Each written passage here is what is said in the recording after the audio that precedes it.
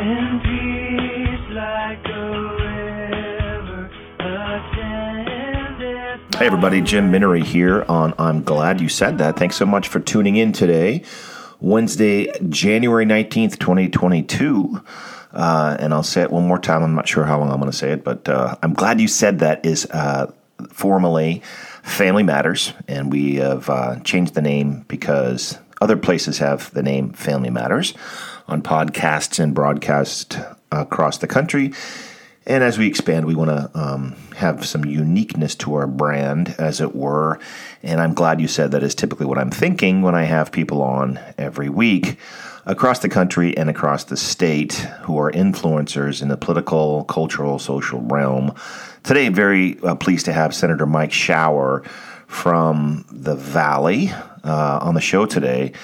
Mike Shower is, shall we say, zeroed in on the target of judicial reform. And I say that because he used to fly F-22 Raptors, Air Force guy, FedEx guy now, and just a no-nonsense, he doesn't pull any punches. And so it's a delight to have him on the show today. I hope you enjoy it. We're going to talk primarily about judicial reform, but there'll be some other things that we go into as well. But that's one of the biggest things that we have in our sites as well, because it affects everything that we do.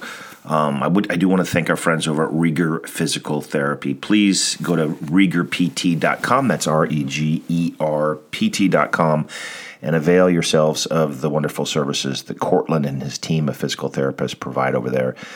Very good at their craft and very supportive of the things that you and I care deeply about. And so just kind of going through a little grocery list here, as it were, with 7 minutes remaining in this first segment. If you haven't got your tickets yet to our 2022 annual spring dinner, that'll be with Dennis Prager of PragerU. A lot of folks are asking, how in the world did you get him? Well, it helps to be part of a national network. And the more, you grow, the more you come up with different people who have different contacts and all that stuff. So anyway, we're very blessed to have Dennis Prager, who, as you know, is a best-selling author and columnist, one of the most respected and popular radio talk show hosts in America. His program, PragerU, has, I think it's nearly 5 billion views now. It's just unbelievable to think about what he started in 2011 with Alan Estrin, who's another fascinating individual, has just flourished. And it's just, yesterday I saw one on the Palestinian question. So it's I can't emphasize and encourage you enough to go to PragerU and sign up and make sure you get those 5-minute videos, because people are busy. They don't have time to dive into deep books and get educated on a lot of these issues. And so Dennis Prager gets the top folks in the country on these issues, and the experts very plainly but thoroughly give you a synopsis of the issue. It's like Cliff Notes. If you remember Cliff Notes, I guess they still have them now. But anyway, PragerU is just something to behold. It really is an amazing resource, and we're so blessed to have Dennis here. Go to akfamily.org. We're not sold out. We're getting close. It's not till May 21st. It's only in Anchorage. Sometimes we have our dinners in other locations, but it just wasn't possible with Dennis Prager.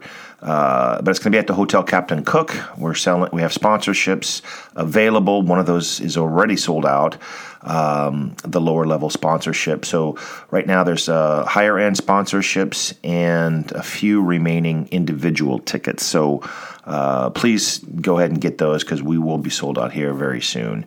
And again, go to akfamily.org and you'll find more about that right there.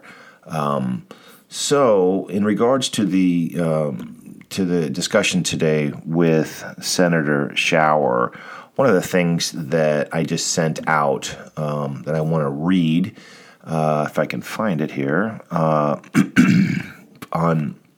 our site or our platform to all of the folks through email. If you haven't signed up, we encourage you to do that. Please go to akfamily.org and subscribe.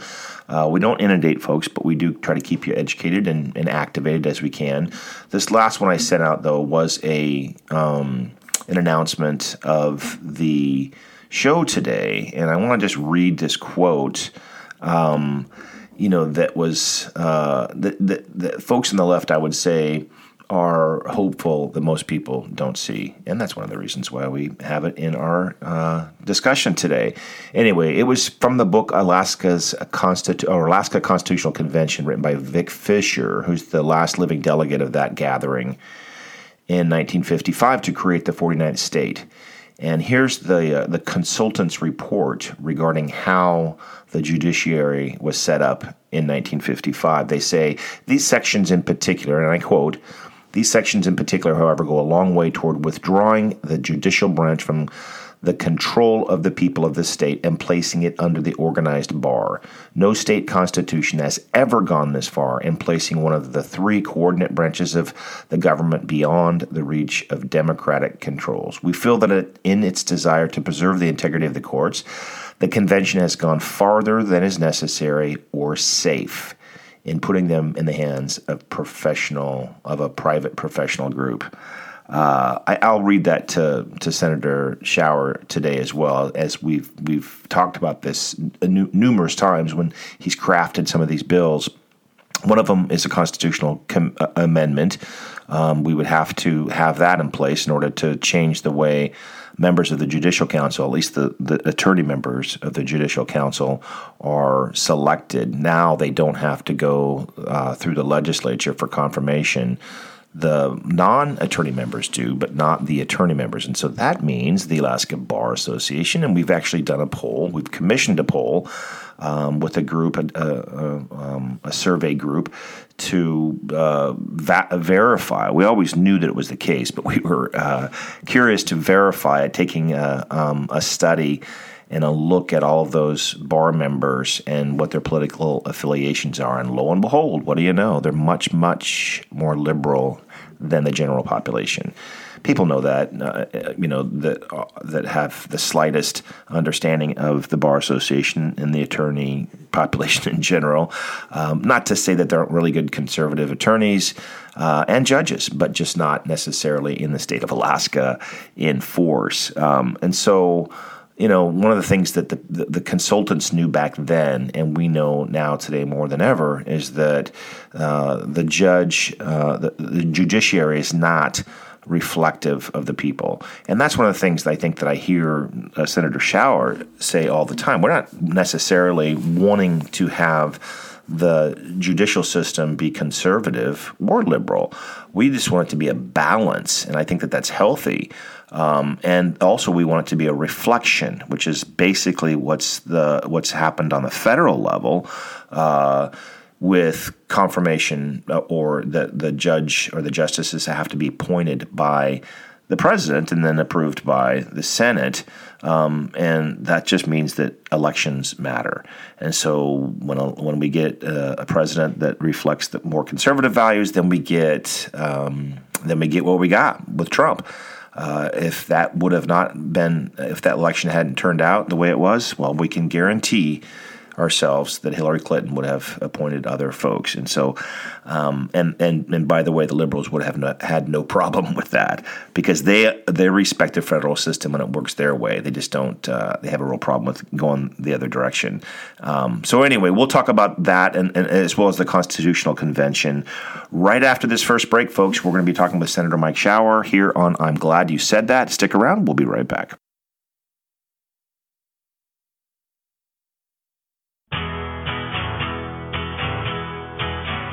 When peace like a river ascendeth. Hey everybody, welcome back. Jim Minery with I'm Glad You Said That. I am very privileged to have Senator Mike Shower on the line today. Thanks for joining us today, Mike. Yeah, it's my pleasure, Jim. How are you? Good. Trying to prioritize. Lots and lots going on, obviously, with the start of the new year. And, of course, COVID seems to be just gnawing away at everyone's freedoms again, and not sure when that's ever going to end. But, before we get started here, I told you offline I wanted to mainly talk about judicial reform, which we're both very interested in. But for those who don't know Senator Mike Shower, just give us the bio, the 30,000-foot level, so folks know who the heck you are. 24 years in the Air Force, stationed in Alaska twice, resident since 1993. Retired about 10, 11 years ago from the military, went into FedEx, flying as an airline pilot, just enjoying life, having a good time. And for some reason, a momentary lapse of reason, I think it was Pink Floyd, I started volunteering myself a little more into politics, and the next thing you know, I sit in a Senate seat going, what the heck was I thinking? There you go. Well, we are glad that you're there, Mike, because, you're a voice of reason and clarity, and we've talked about this quite a bit, but it's coming up again, not only because of we're continually having to deal with an overzealous Supreme Court that does what it's not supposed to do. That it's not what it's constitutionally called to do. But they have manufactured and taken away all sorts of different rights. And so I look here on your current legislation. There's a constitutional amendment regarding membership of the Judicial Council, and there is a selection and review of judges, SB 14. So tell folks, first of all, what the SJR2 is, which is your constitutional amendment regarding Judicial Council. Why did you introduce that?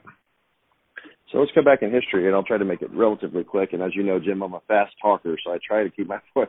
That's that fighter pilot coming out of me. I just talk real quick. But If you go back in history, you'll recognize some names like Pete Kelly, John Coghill, that have also tried the Judicial Council naming convention several times for that amendment into our Constitution, because it says right in there, when you read in Article 4, it talks about that the members of the Supreme Court and the Superior Courts will be picked by the Judicial Council. Well, the Judicial Council, when you look at it, how it was set up in Alaska, we have what's called the Missouri Plan. And it essentially says, and I'm really going to the very base level here, it's a little more complicated, but the essential elements are that the Alaska Bar Association, a trade association, picks from amongst itself who is going forward to the Judicial Council to be vetted and then nominated to the governor for sitting on the bench to be our judges, our superior, Supreme Court, district courts, et cetera, magistrates, you name it. Which means that when you go to the Judicial Council, Jim, you have 3 civilians who are picked and vetted, by the governor, and then the legislature has to give them an up or down vote, so the people have a pretty strong voice in that selection process. But when you go to the courts themselves, the Judicial Council also is made up of 3 lawyers from the Alaska Bar Association. Every time there has been a tie, and there have been a number of times in the state when the civilians disagree on that nominee going forward to sit on the bench, and the lawyers think it should be somebody else, and there's a split, 3 lawyers and 3 civilians, every single time, because the key note here is the tie vote, the 7th member is the Supreme Court Chief Justice, also a lawyer, also a member of the Alaska Bar Association, and also was appointed by the Judicial Council back in the day. Do you see the problem here, Jim? We have a system where a trade organization, a guild, essentially, gets to pick who sits on 1/3 of our governmental branch, and every time there has been a disagreement amongst the civilian population of who that should be, the lawyers side with themselves. We have essentially a cobble of power, and when you talk about the politics, because they try to tell you, well, it's not political, we have this brilliant system, it's great, it's outstanding, except that about 2/3 of the ABA, the Alaska Bar Association, are registered Democrats. So they lean politically left, significantly left, and they're activist judges. And I know we're going to talk more about that, but I wanted people just to understand why we are where we are, why we have a very leftist and activist judge system, and how they all ended up there. Because a good conservative person that's a lawyer or a Republican won't put their name forward. We've had 24 some judges retired that were willing to speak to us, Jim, and others that are lawyers said they were treated not fairly inside the system because they're conservative, and the new ones would never put their name in because they don't want to get dragged through the mud. And they also know that if they put their name in and it comes out through the vetting process that they're conservative, they're going to make arguments later when they don't get picked to be in the judiciary. They're going to be making arguments as lawyers in front of judges that know now that they're conservative, and they're going to lose. These are the things they have told us. I'm not making it up. These are what they tell us. They are afraid to be picked to be a judge and then not get nominated because they're outed, essentially, as a conservative. So people need to understand why we're here. It doesn't have to be this way. And I guess, so many people would say, well, it's just the way the system is.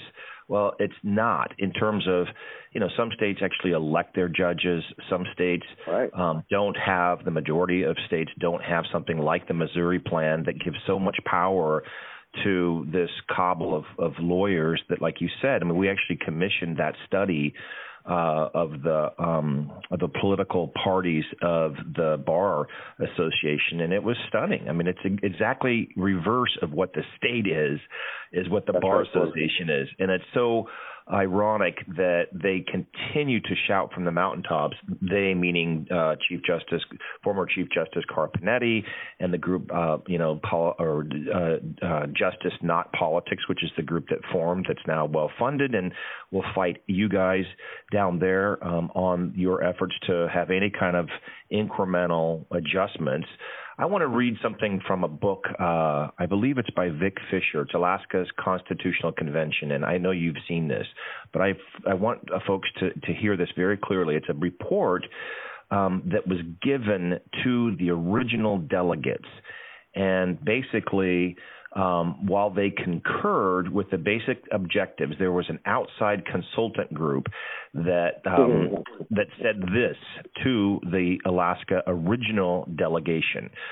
These sections in particular, and I'm quoting, these sections in particular, however, go a long way toward withdrawing the judicial branch from the control of the people of this state and placing it under that of the organized bar.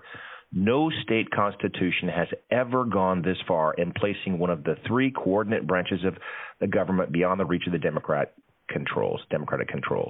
And then they further say, we feel that in its desire to preserve the integrity of the courts, the convention has gone farther than is necessary or safe in putting them in the hands of a private professional group, however public-spirited its members may be. And what we have tried, as you know, is to have that in full, because that consultant report, by the way, never made it to the convention floor. They did not even, all the original delegates didn't get to see that. It was just something that was given to a few select members, and they decided not to bring it to the floor. So we're trying to identify that full report to show Chief Justice Carpenetti and all the other judges out there that say, oh, it's just a model. Our Constitution is a model for, being apolitical and all that. It's just nonsense. No, it's not. And Jim, from the very beginning, it was designed that way. If it's such a model, then explain to me why I watched former Chief Justice of the Supreme Court, Carpenetti, sit in a judiciary hearing where I am testifying about, this a couple of years ago, Senator Hughes was the chairperson. I was on the committee, but I swapped places to go sit and testify about that bill, that constitutional amendment.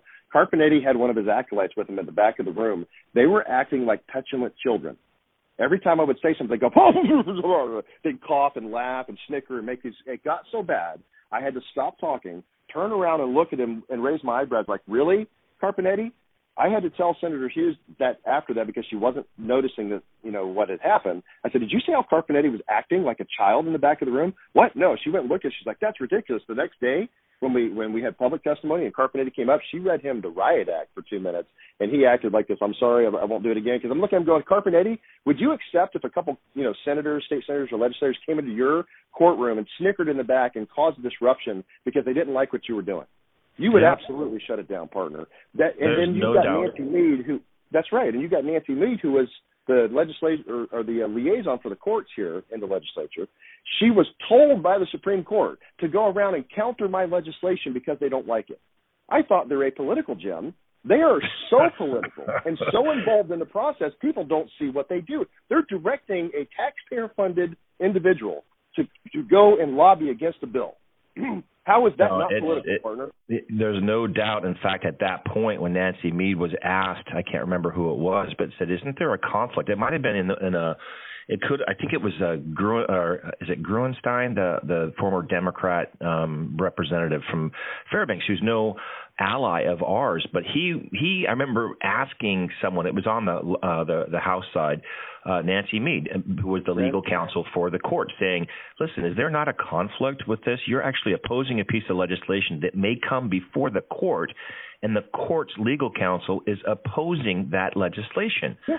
It's madness. I mean, so we have seen this, but my challenge is that as we've gone through trying to educate the public on activist judges with these retention campaigns that we've run 3 different times. The last one that we did with Justice Carney, despite the fact that we had folks all across the state in many, many different high-level positions in different political spheres, the Alaska Native community, the domestic violence community, of course, the life community, just many different groups. We didn't even budge that number in terms of, she got retained by a wide margin again. So I don't think that's the answer in terms of when people say, well, let's just get the right people into this court and take them out when we need to with retention. That just doesn't work, and it hasn't worked. So I'm going to take our first break here. When I come back, I want to talk a little bit more about SGR2, which is the actual constitutional amendment that you've introduced in terms of membership of Judicial Council. So, folks, I'm talking with Senator Mike Shower out of the Valley, and we're talking judicial reform. And there's a lot of things that are happening this year where that can actually take place in Alaska. Stick around. We'll be right back here, and I'm glad you said that, with Senator Mike Shower.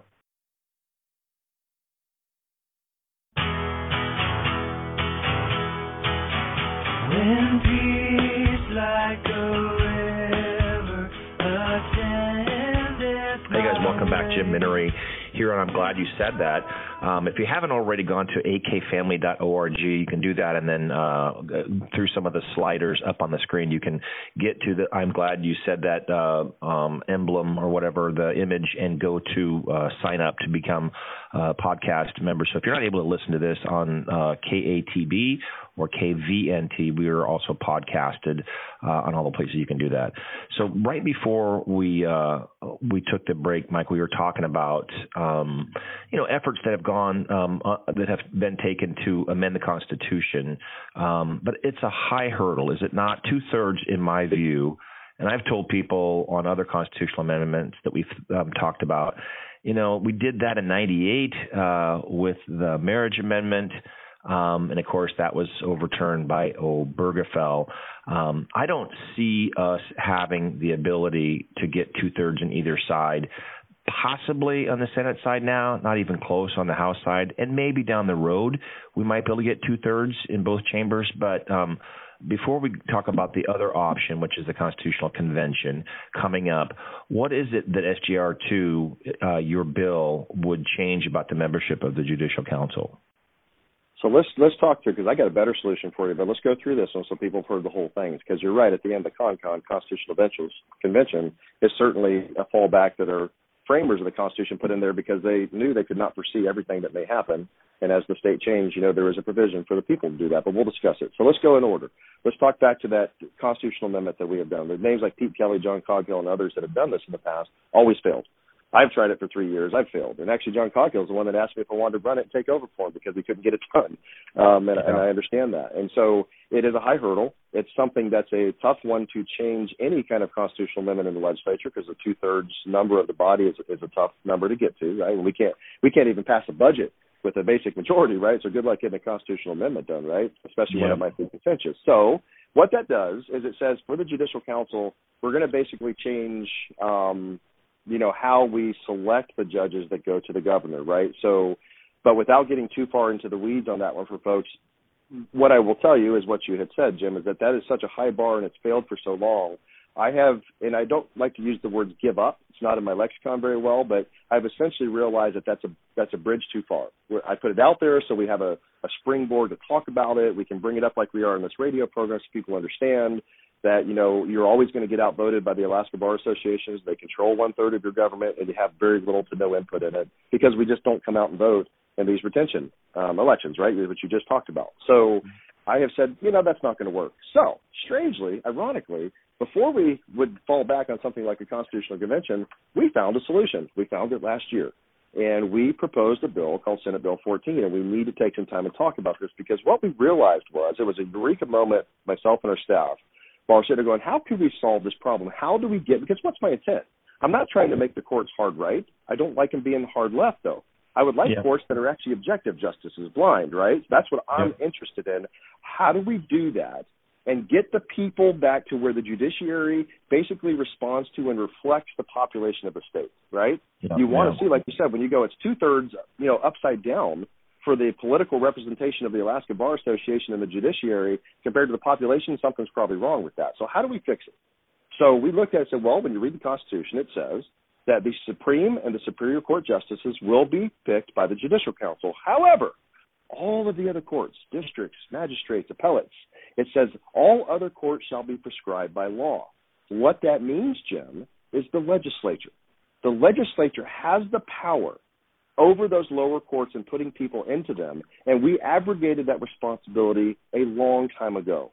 And what we realized is if we change it so that the legislature now has a vote up or down when the names are put forward through the ABA to the Judicial Council, we said, no. What should happen here is the branch that has the most representation of the people, the legislature, should have an up or down vote on those lower court appointments, because one, it says it in the Constitution, so we're not even following the Constitution as it is right now in that case. Two, we should take our responsibility back. Three, you would actually have a chance to put in the lower courts a balance of judges that came from a wide political background, right? They could be independent, they could be libertarian, they could be Republican, Democrat, whatever, who cares? But instead of having one where a conservative judge or Republican goes, man, I ain't put my name in that for the reasons I talked about 20 minutes ago in your program, they go, hey, I'm just putting in, I'm a district court or whatever, and so I'm going to be in a lower court, so I'm going to go to the legislature, and the legislature is a much more balanced group across the state of politicians, elected officials, and I will probably get confirmed, right? So we propose statutory change, Jim, no constitutional amendment, no 2/3, just a simple majority on Senate Bill 14 to take back the legislature's power, the super branch, so-called, the one that has the most diverse representation because we're all elected every 2 to 4 years by the people from across this great state. And now you would have a chance for those lower courts to be appointed through and then approved by or rejected by the legislature, which is a much more direct footprint of the people into the process where now they essentially have done. And well, so it's interesting, we have, I think, a much more elegant solution. One of the things that I didn't read on this, so I read the thing earlier from Vic Fisher's book, Alaska's Constitutional Convention, and how they had a private consultant group come in and say very specifically that no state constitution, and I quote again, no state constitution has ever gone this far in placing one of the three coordinate branches of the government beyond the reach of democratic controls. Well, they not only said that, but then the consultants then suggested, this is back in statehood, a number of revisions that would, in their view, democratize the proposed system by providing for legislative confirmation of attorney members, which we've also tried to do. They tried to add a Superior Court judge and another lay member to the membership of the council, and none of it even got to the convention floor for discussion. I mean, there was stuff going on then. I guess the question I would have about this bill we just talked about is, so that cannot apply to Superior and Supreme Court judges and justices. Is that right? This is just for lower courts. That's correct. Not without changing the Constitution. But remember, and this is the key part that I try to get people to understand, if the legislature was to take the power back that's already granted to it by the Constitution and not just give that power to the Alaska Bar Association for whatever reason they did years and years ago, guess where those nominees that go to the appellate, the magistrates, the district courts, where do they go over time? They eventually go to, you're right, they go up. But then the problem is that they would still have to go through the Judicial Council. If they let's say that the legislature confirms them in a lower district court or a lower court, they still have to go through the Judicial Council, which is very, very politicized based on its membership, and it's refusal to put anyone in front of the governor that doesn't pass the muster of being a liberal, and so the constitutional amendment regarding the membership of the council, were you just wanting, I'm trying to remember now, is that adding an additional public member, or is that requiring that the attorney members get confirmed by the legislature? We have a couple different ways of looking at it. You could do both, because I was open to amendments, because as you well know, once you propose something, it's likely not going to survive in that original form. So I will say yes. I feel strongly both ways. There's a number of ways we can solve the problem. So I'm not locked on one or the other. I just want to see a more fair and balanced system that allows the people to have a voice, what this does. And I agree with you what you're saying. However, remember that the problem we have discovered over the last couple of years working on this was that talking to lawyers and some retired judges, maybe even an active judge or two, but we'd never say that, right, because they'd be scared to death for people to know, right, that the problem is that they don't want to go through the initial process because they become outed as a conservative or Republican or whatever it is, and now they know they're going to be arguing in front of liberal judges. They fear that they're going to always have a bias against them. These are things they have told us, right? These are not hearsay. These are people that are scared to death in that system of having things held against them trying to do their job. So if they can make it through into the lower courts, become a district judge, appellate judge, whatever, they're through the process, right? So they're already a judge now. They're not going to be denied that. They're in the system. They're doing their thing. If they did not make it through a very wickedly left, for example, process in the Judicial Council, if that's who is running it, to be a superior Supreme Court judge, well, they just go back to being a district judge. Not a big deal, right? Because they're not going to be back just being a lawyer having to argue in front of courts. It may be that if they ever go to a superior court, and they're talking to somebody that they may not want to take their, if they try to, move a case from his district court to a superior court, then they go, well, we're not going to take that. You could certainly see that, but the biggest angst we have seen is that they don't want to go through the process knowing that they're going to get shut down as a conservative or Republican member. And so you've taken that away by making it where the legislature would have to have that up or down vote. Oh, by the way, in our bill, we also give the governor more choices. It's not just the two or so that the Judicial Council put up. We said the governor could pick two, and we said the Judicial Council gets those, right? So the governor would have a broader chance to pick more people as opposed to the very, very limited and very left-leaning options that he gets now. Usually just he's picking, the worst, least worst pick, if you kind of look at it from that perspective. But now he would have more. He could have up to 6. And he would have a chance to pick them and look at it. So there would be you look at the Judicial Council, you go, nope, all left. Well, I'm going to pick a middle of the road or this or whatever. He would have some options, right? And that could work both ways. If you had a very conservative legislature and a liberal governor, he would have an option. Right. If you had a conservative governor and a liberal legislature, there's balance, Jim. That's back to what I'm saying. Right now we have an unbalanced system. We have a very left-leaning activist judicial branch. Yeah, there's no doubt that we have to have multiple flanks going at this. Folks, I'm speaking with Senator Mike Shower here on I'm Glad You Said That. We're talking judicial reform, and we'll be right back after this message.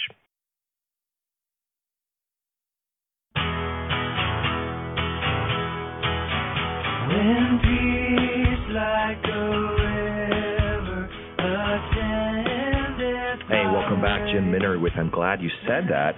We're chatting with Senator Mike Shower out of the Mat-Su Valley about judicial reform, and I think we can agree that we have to take multiple we have to have multiple different attacks, as it were, to democratize, and that's the word that the constitutional consultants to the original Constitution of the state of Alaska came up with.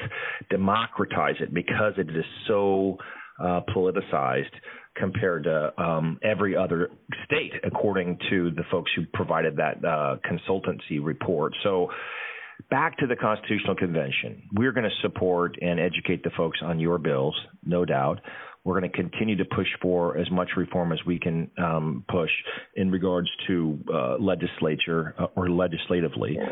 But we do get this once a decade opportunity for the Constitutional Convention. The big thing that we hear all the time is that it's Pandora's box. You don't know what you're going to get. It's like a box of chocolate. You're going to get some folks, depending on who the delegates are, that are, left to center, and it could change everything from resource development to, the judiciary to who knows what. I get that. But from my perspective, our primary issue, although we work on judicial reform, school choice, family issues, our primary issue has to and always has been the life issue. And so especially with the with the Dobbs case coming down in the ruling that we think will finally overturn Roe and bring the authority back to the states. As you know, the Alaska Supreme Court has manufactured a right to abortion in the penumbra is the lovely word that they like to use, the liberals, to say, oh, it's in the shadows. They may not say exactly what you think it says, but you're not smart enough to figure out the penumbra and the shadow and what they actually mean when they put together the Constitution. So in their view, despite the fact that the Privacy Clause had nothing whatsoever to do about women's health, had nothing to do about abortion, they believe that there's a right to abortion in the state constitution, and every single time we've passed any measure, a preventative measure, or put a guardrail up, they have found that right. And so even more so after Roe, we need to remove them from that picture and clarify that the document, the state's constitution, is neutral on the issue. And so Senator Shelley Hughes has introduced the language. It's passed in, I think, 6 other states, the latest being Louisiana. 5 other states, including Alaska, now have an opportunity in November this year to advance this. But there's no way, and Shelley knows that. She's just having the conversation, though, which is what we have to do on these issues, is not just say, well, we don't have the numbers, so we can't talk about it. The way we get the numbers is eventually talking about it and getting people elected that have eventually, we have the ability to get 2/3. We don't have that now, but we do have the vote. What's your take on the Constitutional Convention? I hate to put you on the hot seat, but hey, that's what we do. That's why we're here, Jim. Look, I have been very vocal and open talking about it for the last year.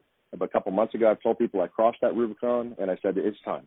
And I have always voted against it. I have generally opposed it because there is danger with doing that. But I've never seen the point where I thought it was so bad that we really had to get the power back in the hands of the people. After 4 years here, watching what's been happening with issues, you could talk about life. You could talk about the PFD. You could talk about spending cap. You can talk about, spending our savings for the future. You can talk about a host of issues, school choice, you name it, that That's right. The state has gone down the path of special interest controlling the actions of the legislature, what happens in the state with all of those issues.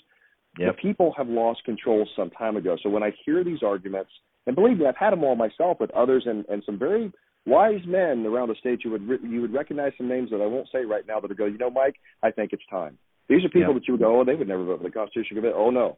They've come around to going, yeah, you know what? It's time that we need to do that. I've crossed that line, Jim, and all of the arguments I hear, I think, don't hold enough water for me to stop it, because I look at people now and they go, well, what about this and what about that? And, well, remember, this document, it's a good document. It's a good Constitution. I'm not saying there's anything bad, except when you look at it, it was a left-of-center document. It was written back when the state was a Democratic state, controlled by the Democratic process. Remember, there was a time where Alaska was Democrat and Hawaii was Republican.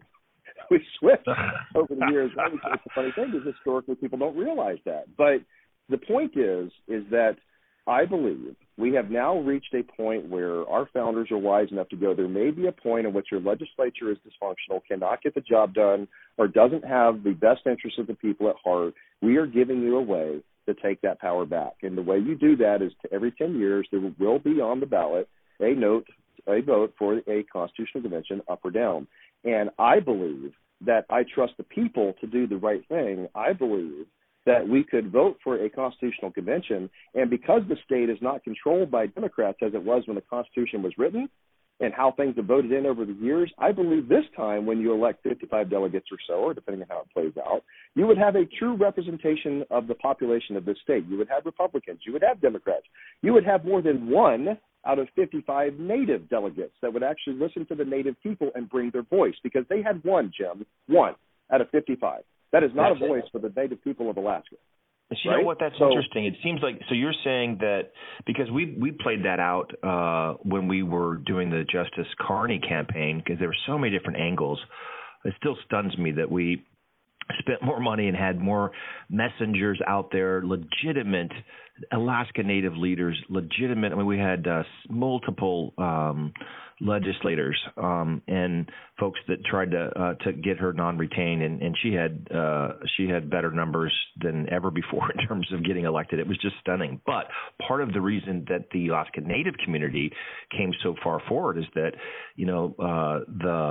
there's not representation. The bottom line is that there's not representation. No. And to hear that there was just 1 out of 55, that should be enough to get the Alaska Native community, regardless of their politics, to come on board with this convention. The challenge, as always, is that the community organizing, politicized Democrat machine that exists to worship at the altar of big government is already raising money and forming groups to oppose it, including Bill Walker, John Coghill, and Kathy Giessel, who are on that committee. And I'd love to have a conversation with each of them who are pro-life or claim to be pro-life. I'm not doubting that conviction, but our main reason for doing it is the life issue, although the judicial reform thing and school choice are also important. But how do we do this? You're the first that I've talked to. I guess maybe Senator Hughes has also come out, and when we press it, I'm sure there'll be other legislators who talk about or who will support the Constitutional Convention. But we're going to do our part to get the message out, but it's going to be David versus Goliath is what I'm hearing from everyone. Every single time the Constitutional Convention has been called, every 10 years, it's been the no votes have been as high as the mid-70s. And I think the most we've ever had is 30-some% of a yes. But there's also never been a full-throated campaign I think that we should be able to have now regarding all these different issues that you mentioned. The PFD, I have to admit, I'm a little frustrated that Governor Dunleavy hasn't taken the lead on the Constitutional Convention. He still wants these constitutional amendments regarding the PFD, but we don't have 2/3. I don't think we have 2/3. I mean, even the PFD defenders, the group that formed specifically for this issue, told me that they're not looking toward a Constitutional Convention because they're going to go for this constitutional amendment this session. And I'm like, but where are the numbers? You don't have the numbers. It's going to be another session where nothing happens. That's right. That's right. Right now, I am the first and loudest legislator that's out speaking about this and saying this is the answer. People need to take it back into their hands. Don't be afraid of all of the fear-mongering you're going to hear from all of these people like Giessel and Coghill and Walker and others. Why? Ask the question, Jim. Ask the salient question. Why? Who are they that are opposing a constitutional convention, and who is supporting it? Look at who they are. The Walkers, the Giessels, the Coghill. They're big government. They are they're anti-PFD. They are for the unions and the support. And look at the people that are saying yes to the Constitutional Convention. They support the permanent fund dividend. They want the power back in the hands of the people. They want to restrain our spending. Look at who's supporting and look at who's opposing. That alone, folks, ought to tell you who you really want. There's no doubt. Why you want to vote for the Constitutional Convention. It's clear. Yeah, and it comes down to money. I hate to say it because, in order to get the message out, you have to have money. And in almost every case, there's outside money that comes in. I personally don't have a huge issue with outside money. Hey, you know what? We've asked for outside money lots of times. I'll take money from wherever I can get as long as it's not tainted.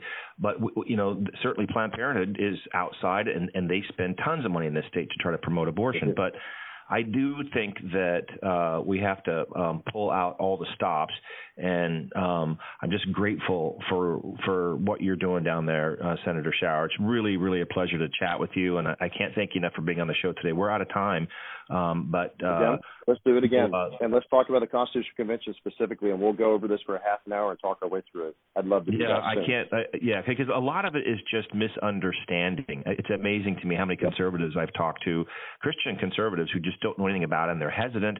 So we have an opportunity.